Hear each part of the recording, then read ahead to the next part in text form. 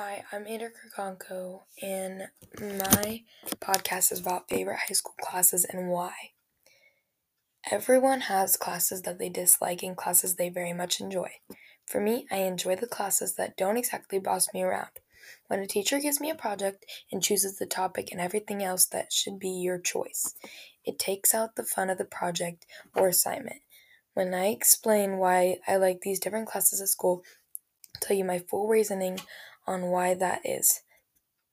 Thankfully, at Licking Valley High School, many of my classes involve creative and outdoor activities.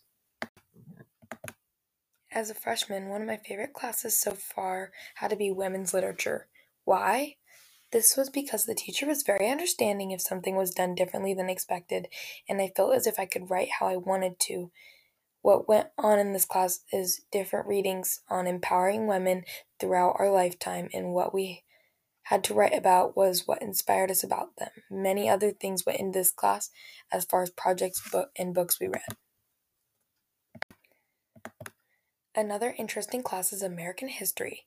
Throughout the years of middle school, my most hated subject was history. I've never done my best in that standard, but that has changed since this year. The teacher has a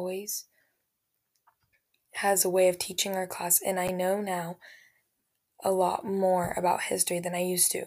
My grade has gone up so much since middle school, and I'm quite proud of myself. All I know is that many people very much dislike this class, but I love it. Last but not least, one of my favorite classes is journalism. This class is the class that this assignment is for. I like this class for the writing we get to do. We get to pick out our own topics and have a good span of time to get them finished. We get to record podcasts for a grade, and we're allowed to talk to friends in classes to help inspire us.